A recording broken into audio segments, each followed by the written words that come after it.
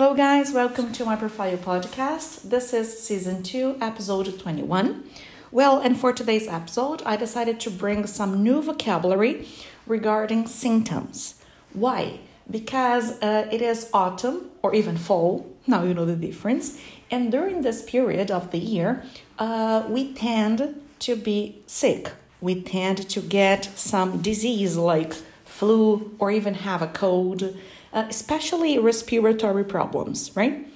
And as I have many students in this condition, I decided to present and review some vocabulary because every class you come and you say, oh, Mari, I'm not feeling well. I have this, I have that. I'm feeling like this, I'm feeling like that, okay?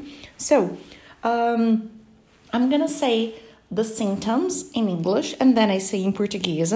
And you can find those symptoms written in this episode description, okay? So, number one, really common, you say, Mari, I have a sore throat. Sore throat in Portuguese means dor de garganta, okay? Second, you say, I have a cough. I have a cough. When you have a cough, in Portuguese we say temos tosse.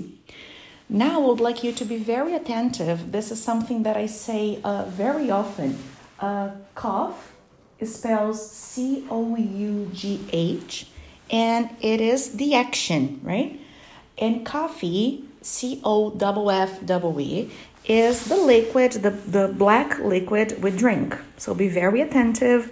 Cough versus coffee. Okay, so number two, I have a cough. The third one, you have a runny nose.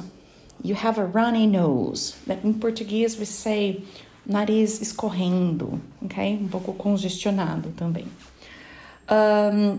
So it's not so common, but sometimes it's part of the symptoms. Number four, you say I have diarrhea. I have diarrhea, which is really common to Portuguese, right? We say diarrhea. And I believe that these are the most common symptoms I've heard so far in class, right? So let's review. Number one, sore throat.